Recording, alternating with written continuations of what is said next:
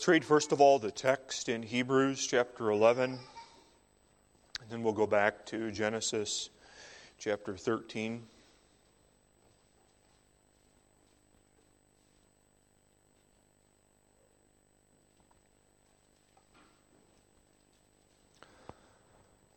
Last time we looked at verse 8, Abraham called to go out into a place which he should have to receive.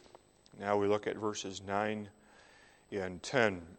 By faith he sojourned in the land of promise, as in a strange country, dwelling in tabernacles with Isaac and Jacob, the heirs with him of the same promise, for he looked for a city which hath foundations, whose builder and maker is God. With that in our mind as the text for the sermon tonight, let's go back to Genesis chapter 13.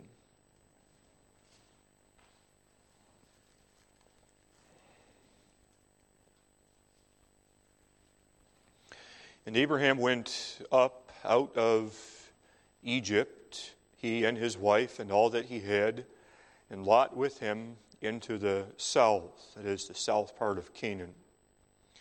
And Abram was very rich in cattle, in silver, and in gold. And he went on his journeys from the south even to Bethel, unto the place where his tent had been at the beginning, between Bethel and Hai, unto the place of the altar which he had made there at the first.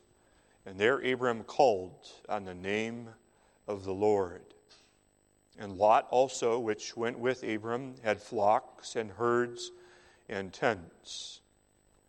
And the land was not able to bear them, that they might dwell together, for their substance was great, so that they could not dwell together. And there was a strife between the herdmen of Abram's cattle and the herdmen of Lot's cattle. And the Canaanite and the Perizzite dwelled then in the land. And Abram said unto Lot, Let there be no strife, I pray thee, between me and thee, and between thy herdmen, my herdmen, and thy herdmen, for we be brethren. Is not the whole land before thee? Separate thyself, I pray thee, from me. If thou wilt take the left hand, then I will go to the right, or if thou wilt depart to the right hand, then I will go to the left. And Lot lifted up his eyes and beheld all the plain of Jordan, that it was well watered everywhere, before the Lord destroyed Sodom and Gomorrah, even as the garden of the Lord, like the land of Egypt, as thou comest unto Zoar. Then Lot chose him all the plain of Jordan, and Lot journeyed east, and they separated themselves the one from the other. Abram dwelled in the land of Canaan, and Lot dwelled in the cities of the plain, and pitched his tent toward Sodom. But the men of Sodom were wicked and sinners before the Lord exceedingly. And the Lord said unto Abram, after that Lot was separated from him, Lift up now thine eyes, and look from the place where thou art northward, and southward, and eastward, and westward, for all the land which thou seest, to thee will I give it, and to thy seed forever. And I will make thy seed as the dust of the earth, so that if a man can number the dust of the earth, then shall thy seed also be numbered. Arise, walk through the land in the length of it, and in the breadth of it, for I will give it unto thee. Then Abram removed his tent, and came and dwelt in the plain of Mamre, which is in Hebron, and built there an altar unto the Lord. Thus far we read God's holy and inspired word.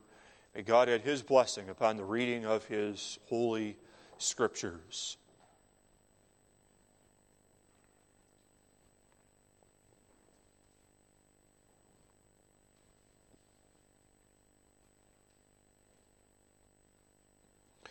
Beloved congregation in the Lord Jesus Christ, there seems almost to be in this text a paradox. Two conflicting realities. And the seeming paradox that we find in the text, Hebrews 11, verses 9 and 10, is that Abraham is home, but he isn't home. Abraham is in the place where God has intended and willed for him to be, as Abraham obeyed God's call and went out into a land that he would have to receive for an inheritance. And yet Abraham recognizes that this is not the place where God intends for him to stay everlastingly. Abraham is in a rich land. It's a land of promise. And yet Abraham has no home, but dwells in canvas flaps of a tent. Abraham is, or will be, with his sons, Isaac, and later on his grandson, Jacob. He's with family, and yet he's a stranger. He's dwelling as a foreigner, a sojourner, in a strange land. And so there is almost this paradox here of two different realities, that on the one hand he is home, in that this is the place that God has ordained for Abraham to live. But on the other hand, Abraham is living with the keen awareness of the fact that this is not his home. But he looked for a city which hath foundations, whose builder and whose maker is God.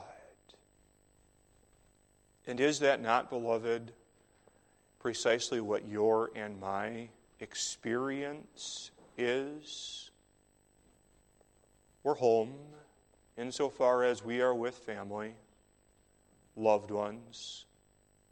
We're home insofar, to a certain level, God gives us the ability to exercise dominion over the things of this earth and attain some measure of earthly peace and even prosperity. But the more time that we spend on this earth, the more we realize I'm really not home. I'm homesick for my heavenly home, looking for a city, sojourning in the promised land. If we use that as our theme this evening, first, dwelling in tents, second, seeking a city. Abraham's life in Canaan was characterized by that of a wandering pilgrim. The text, in a couple of different ways, emphasizes the fact that Abraham in the land of Canaan was a stranger. It says he sojourned in the land of promise, as in a strange country, dwelling in tabernacles, tents, with Isaac and Jacob. A sojourner in this land of promise. A sojourner is one who takes up a temporary residence. That's the idea of a sojourner. A sojourner is one who relocates from one place, moves to a different place, but understands that in this different place he is but an alien, an outsider, and he will not everlastingly dwell in that place, but he takes up a temporary residence in that location. That's what Abraham had done in obedience to the call of God. He had packed up and moved, following the word of the Lord. The Lord had guided him Recall that at first, Abraham didn't know where he was going. He simply knew that God was calling him to leave Ur of Chaldees. And so Abraham had packed up his goods, his father had gone with him originally up to the city of Haran. In the city of Haran, his father had passed away. He buried his father there. And then God continued calling Abraham from Haran down to this land of Canaan. And now he's a sojourner, taking up temporary residence. Because he's a sojourner here, it makes sense then that he was a stranger. He sojourned in the land of promise as in a strange country. A stranger is one who belongs to another.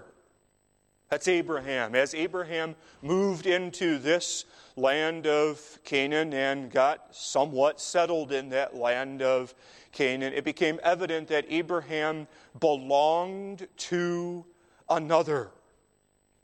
Abraham didn't really fit in this land of Canaan. Imagine it if you were a local Canaanite, and there comes this man Abraham with his wife and his nephew Lot and his possessions, his cattle and his sheep, and he comes into your community. Who is this fellow Abraham? He says he comes from this place of the Chaldeans' land. Is he a friend or is he a foe? What language does he speak? He has an accent different than our accent. And he comes into this land and he tells us that this land that we've inhabited as Canaanites for thousands of years is no longer going to be our land, but that he has received a divine promise telling him that this land that we have formerly inhabited is now going to be his land. You can imagine how warm of a reception Abraham received in the land of Canaan. Imagine somebody moved into this area and said, yeah, you think this area belongs to me, but it's going to be mine. And you think your children are going to dwell here, but your children are actually going to get pushed out. This is my land. Because some divine being told me that this is my land. As Abraham moved into the land of promise, it became abundantly clear that he was a stranger. Literally, someone who belonged to another. He did not fit in with the local Canaanites. Then the text tells us further that he dwelt in a tent. As if his existence in the land of Canaan was not strange enough, dwelling in tabernacles, and that word tabernacles means literally tents, dwelling in tents with his son Isaac and his grandson Jacob. Simply a piece of canvas that separated his bed from the ground beneath him. Simply a piece of canvas that separated him from the rain that would come down or from the heat of the noonday sun. A tent, very little insulating value. Tent does not do a good job of keeping the sound out, so that when Sarah sat within her tent and the three angels of the Lord came and talked to Abraham about bearing a son in his old age, Sarah overheard the conversation and laughed within herself. A tent, not known for its luxuriousness, not known for its comforts, but a tent easily packed up and moved around from one place to another. Such was the life of our spiritual father Abraham. No sooner would the tent stakes be pounded into the ground in one location that God would command Abraham to pack up that tent and move to a different place. A nomad and a stranger, he wandered around in this land of Canaan. And Abraham, dwelling in a tent as a stranger in the land of promise, God gives unto us a picture of his Son, Jesus Christ. Jesus belonged to another. He was a stranger as he came down into this world. Jesus Christ, as he came to this earth, tabernacled with men, even as Abraham tabernacled in the land of Canaan. John 1 verse 14, and the Word was made flesh and dwelt, literally tabernacled, among us, full of grace and truth.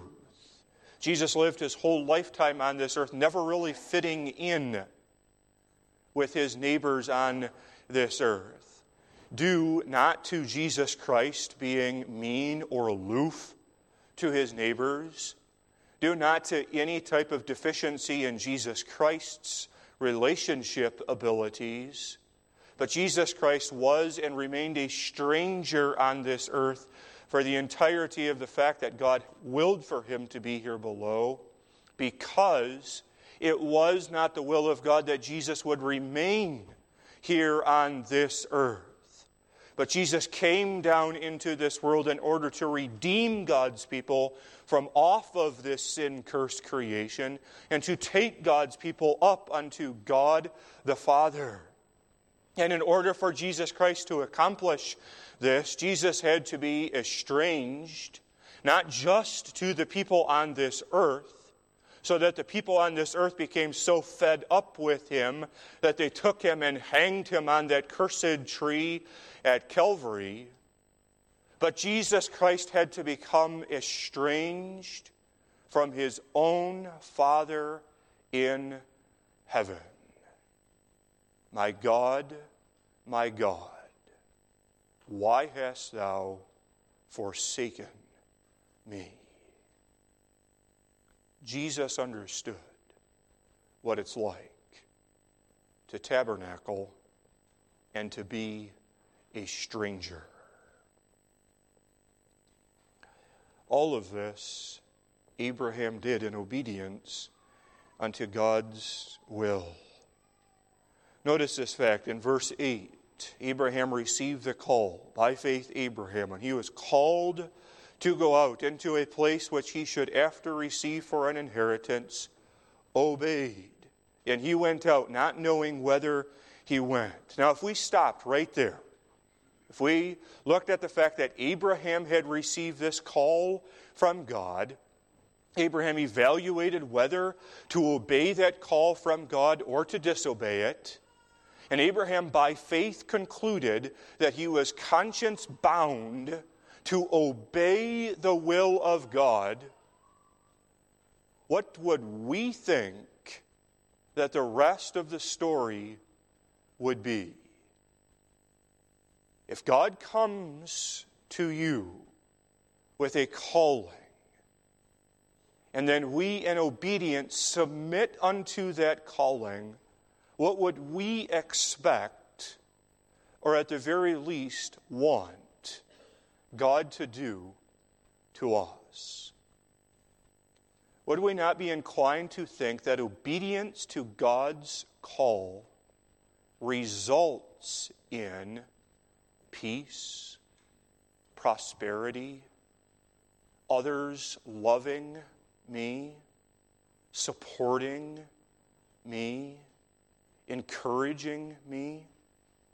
Would we not expect that that's what the next verse of the Bible should read? Abraham received this call from God. He obeyed that call from God, and then Abraham flourished because he received and obeyed that call from God. That's what we would anticipate the conclusion of Abraham's obedience would be, but the Bible says anything but that. Abraham received this call from God, a difficult call. Abraham obeyed that call of God as God worked in him that obedience.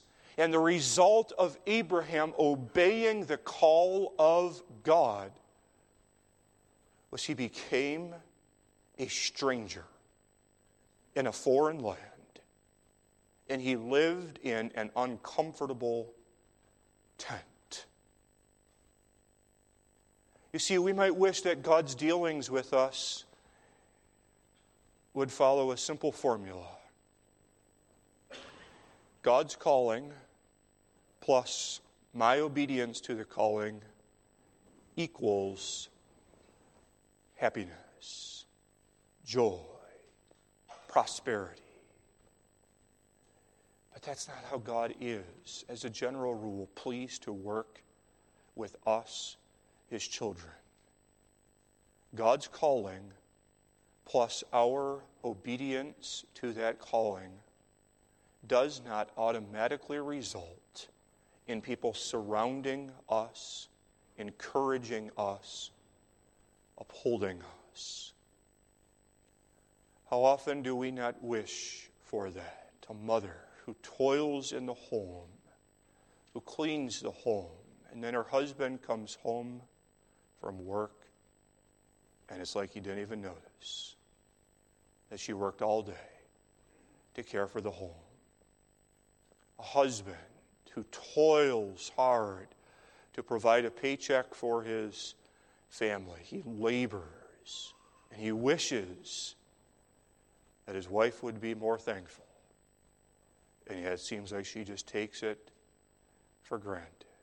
Children who don't appreciate what mom and dad do on behalf of them. Abraham obeyed, and the result of his obedience was he was a pilgrim and a stranger. Abraham's example before us is not setting forth here a command, a specific command. You must go dwell in a tent. You must not have any friends on this earth. That's not what God is teaching us here.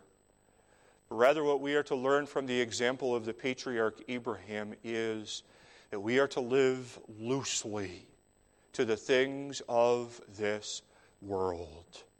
That's what Abraham did. He did not cling to earthly possessions. That comes out even in how he handled the difficulty with his nephew Lot. When there was that skirmish between uncle and nephew, they both were fighting over that same limited amount of land that was available to them at that time. Abraham did not send Lot off away in a fit of fury or anger, but Abraham gave unto his nephew Lot the first choice. And that indicates that Abraham lived loosely to the things of this earth. And that's the calling that God gives to you and to me through the example of Abraham.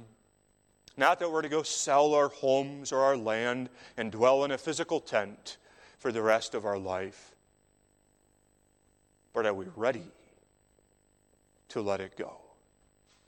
Would we let it go if God required it of us? And then notice with me that Abraham's dwelling in a tent happened generationally. It says that he dwelt in tabernacles with Isaac and Jacob, the heirs with him of the same promise. Abraham did not dwell in a tent alone, And then after that, in the generations following, his sons then built large homes in the land of Canaan. But rather his offspring followed in the example of their father. The text mentions it here almost in a breath, so that it seems like this happens simultaneously or instantaneously, that Abraham dwelt in tents with Isaac and Jacob. But the reality is, this happened over the course of many, many years. Abraham spent his lifetime living in a tent, and then toward the end of his life, when God gave him Isaac, then Isaac began dwelling in a tent, and Isaac lived in a tent for many, many years, and then Jacob, the father of the 12 sons, Jacob dwelt in a tent during his lifetime. And so there is a passing here from one generation to the next generation of being a tent dweller. And the Scriptures call attention unto this fact because it teaches us that God's covenant is generational. Yes, it's true that God had come unto Abraham, and God had singled out Abraham in giving unto him that promise. And God told Abraham, Abraham, you are going to be the one with whom I establish my covenant. Abraham understood that. But Abraham knew also this, that he was not alone in that covenant relationship. But Abraham understood that the promise was unto him and unto his seed, to his children who followed after him. And so Abraham understood that God's relationship is established with a body of people that is larger than himself. And so Abraham, as he lived in the land of Canaan as a pilgrim and as a stranger, he did not isolate himself from God's covenant people, but he dwelt in tabernacles with Isaac and Jacob. He fellowshiped with his son Isaac when God gave him that son, and Jacob following after him. He taught Isaac and Jacob about that covenant that God had established with him, and instilled within his children a love for that covenant, so that when Isaac came to years of discretion, Isaac didn't abandon the ways of his father and say, well, that was how my father lived, but I don't need to live that way in a tent anymore. I don't need to live as a stranger in this land anymore. I'm going to become one with these Canaanite people. No, Isaac did not disregard the instruction and the example of his father Abraham, but son and grandson followed in the tradition of the patriarch Abraham.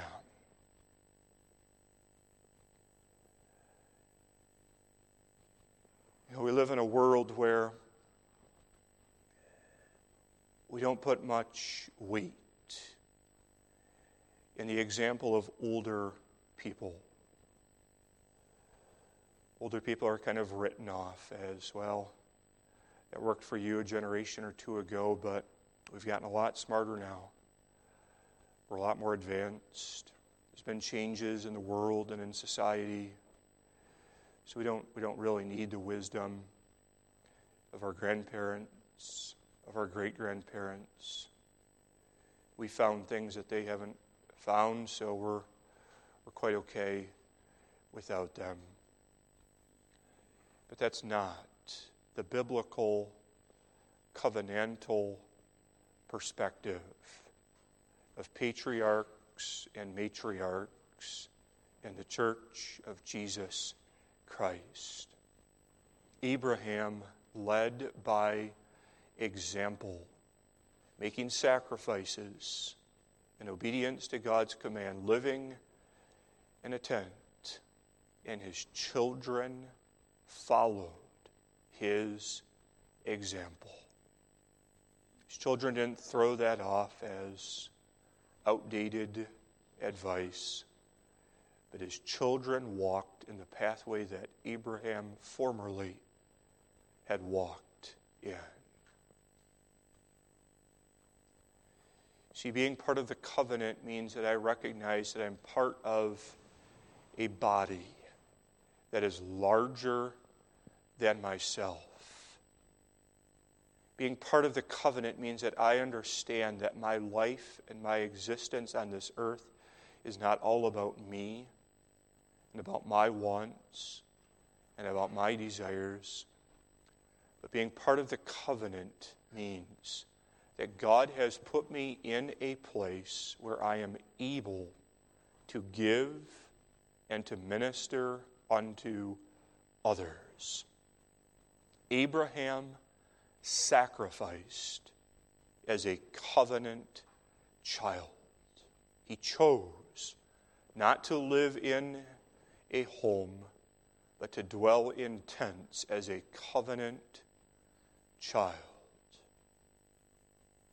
Would God give unto us grace as parents and as grandparents that we may set forth such an example of selflessness unto our children, that they can see the value and the blessing of it, and for God's sake, follow in the examples that have been set for them.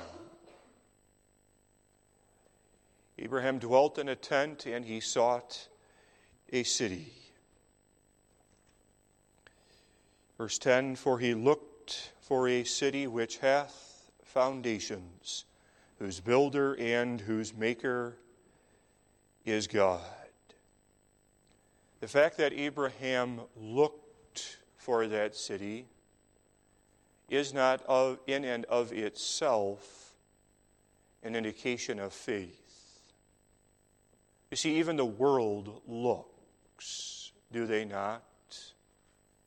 Abraham understood that his existence in the land of Canaan was difficult and tedious, constantly packing up, moving from one place to another. Abraham had difficulties, and so Abraham looked. He looked for something different, and he looked for something that he hoped would be an improvement upon his present living conditions. But simply the fact that one endures hardships, and then one, because they are enduring hardships, look for something different that they hope will be an improvement over their present conditions, is not in and of itself an indication of faith. Even the ungodly and wicked world does this. The world is always looking for something better. The world recognizes that there is difficulty and brokenness on this earth. And so the world looks. The world looks ahead to next month, next year, next decade. Surely by then things will have improved on this earth. The world looks to the scientists to offer the cure to diseases upon this earth. The world looks to the politician to take care of the political instability and inflation that has been raging throughout the nation. Always the world is looking for some sort of improvement. But the marker of faith is, what are you looking for? You see, the world always looks at the things of this earth. And the world never lifts their eyes up beyond the horizon of this earth, but always their hopes and their dreams are limited to things earthly. That's their hope, that things on this earth will get better, that cancer and disease will be eradicated, that there will be earthly peace among the nations of the earth. Always, though, the hopes and the looking of the people of this world is confined to things earthly. But for the child of God, the horizon of his hope is not confined to this earth, but his gaze is directed upward to the things beyond this earth. And that's what was the indication of faith in Abraham. Not so much that he looked, but that he looked for a city which hath foundations, whose builder and whose maker is God. Abraham, as it were, held the two things and weighed them in the balance, the one versus the other. On the one hand, he weighed in the balance what this earth could afford unto him. All of the riches and all of the luxuries that he could enjoy on this earth. And on the other hand, Abraham weighed in the balance that which God could give unto him in a heavenly city. And weighing these two in the balance, the one against the other, Abraham concluded that the eternal heavenly city was far weightier, far more significant than anything that this earth could afford unto him. And so he looked for a heavenly city. Do you look? You see, it's really an either or, is it not? It's either you put your hope, your trust, your expectation in the things of this earth, or you look, you hope, you put your confidence and your expectation in a heavenly city. Abraham looked for heaven. The fact that Abraham looked up indicates that Abraham understood the temporality, the briefness of man's existence upon this earth. Abraham understood that man's days on this earth are like the grass, which in the morning time is green and lush, and then the noonday sun shines fiercely upon it, and it wilts and withers. Man's days on this earth are like a breath, a sigh, at best, is man. And then the place of man's existence is known no more on this earth. Abraham understood that, living in tents and looking for a heavenly city. But how quickly we can forget this reality that our time on this earth is so very brief. Just attended a funeral this past week, and after the funeral commented to my wife that funerals are always good for me personally, and that they remind me that someday I am going to be in that casket. We all are going to end up in that casket, going back down to the dust from whence God shaped us. And it's good for us to have a healthy remembrance of man's mortality. Not that we live morbidly through this earth. Not that we throw our hands up in despair of, well, what's worth even trying? We're all going to end up dead anyways. No, it's not a healthy sense of man's mortality and weakness. But rather, beloved, it is used to help us put in perspective the things of this earth. How often do we not become so concerned about the things of this world? And we worry about all of the responsibilities and all of the callings that God has given unto us as church members, as parents, as fathers, and as mothers. And day by day we toil with the stress of these responsibilities as a weight that presses down upon us. And so it is good that from time to time we put in perspective the toils of this earth. We're all going to end up in a casket someday. Do we really want to spend our life on this earth worrying about things physical? Abraham lived in a tent, lived very loosely to the things of this earth, because he looked for a city which hath foundations, whose builder and whose maker is God. Faith. Faith is the explanation and the reason for why Abraham sought that heavenly city. What else did Abraham have going for him on this earth except for faith? Consider with me for a second where Abraham is at in life. Abraham is getting older. He received the call from Ur of Chaldees when he was 75 years old. Perhaps a number of years has already gone by since he received that call. He could be into his 80s by now. Abraham is married, but they have no children. His wife is barren. Abraham lives in a tent. He does not have a physical home that he can point to and show off to his neighbors that this is Abraham's home. Abraham has already had to go down to Egypt for a while to escape the famine in the land of Canaan. Abraham has experienced conflict with his nephew Lot, so that the two have eventually found it necessary to part ways so that they would not have constant enmity between them and their herdsmen.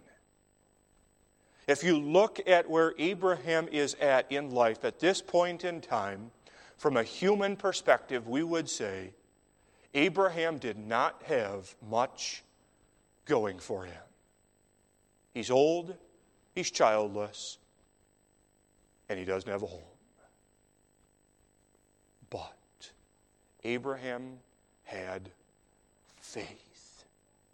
And by faith, he not only looked for that city, but he was confident that he would receive that city.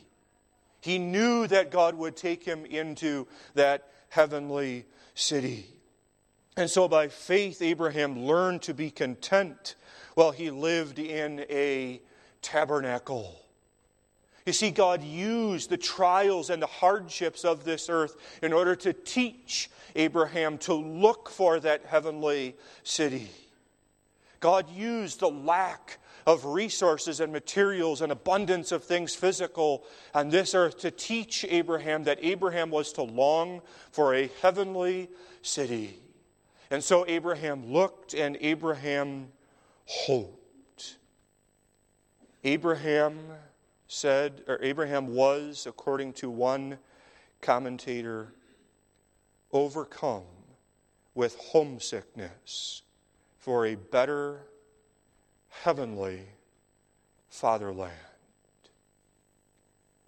Abraham anticipated that celestial city with a deep and a sure foundation, with glorious towers and bulwarks fair, with homes and even mansions inside of that city.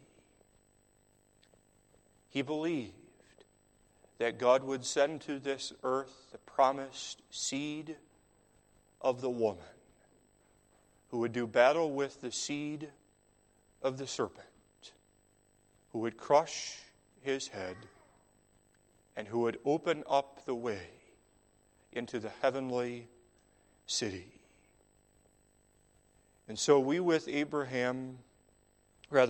Apostle Paul confess, Romans 8, verse 18, "For I reckon that the sufferings of this present time are not worthy to be compared with the glory which shall be revealed to us." Amen. Our Father which art in heaven, we long for that heavenly city, the New Jerusalem, where there will be no sin, no sorrow, no sickness, but all tears will be wiped away. We long to be citizens in that city which is above us all, and in that city which is the mother of us all. We presently, Father, are thankful for the nourishment that we receive from Thy church upon this earth. And we long for that day when we can join the heavenly church, the church triumphant. Come, Lord Jesus, come quickly. Amen.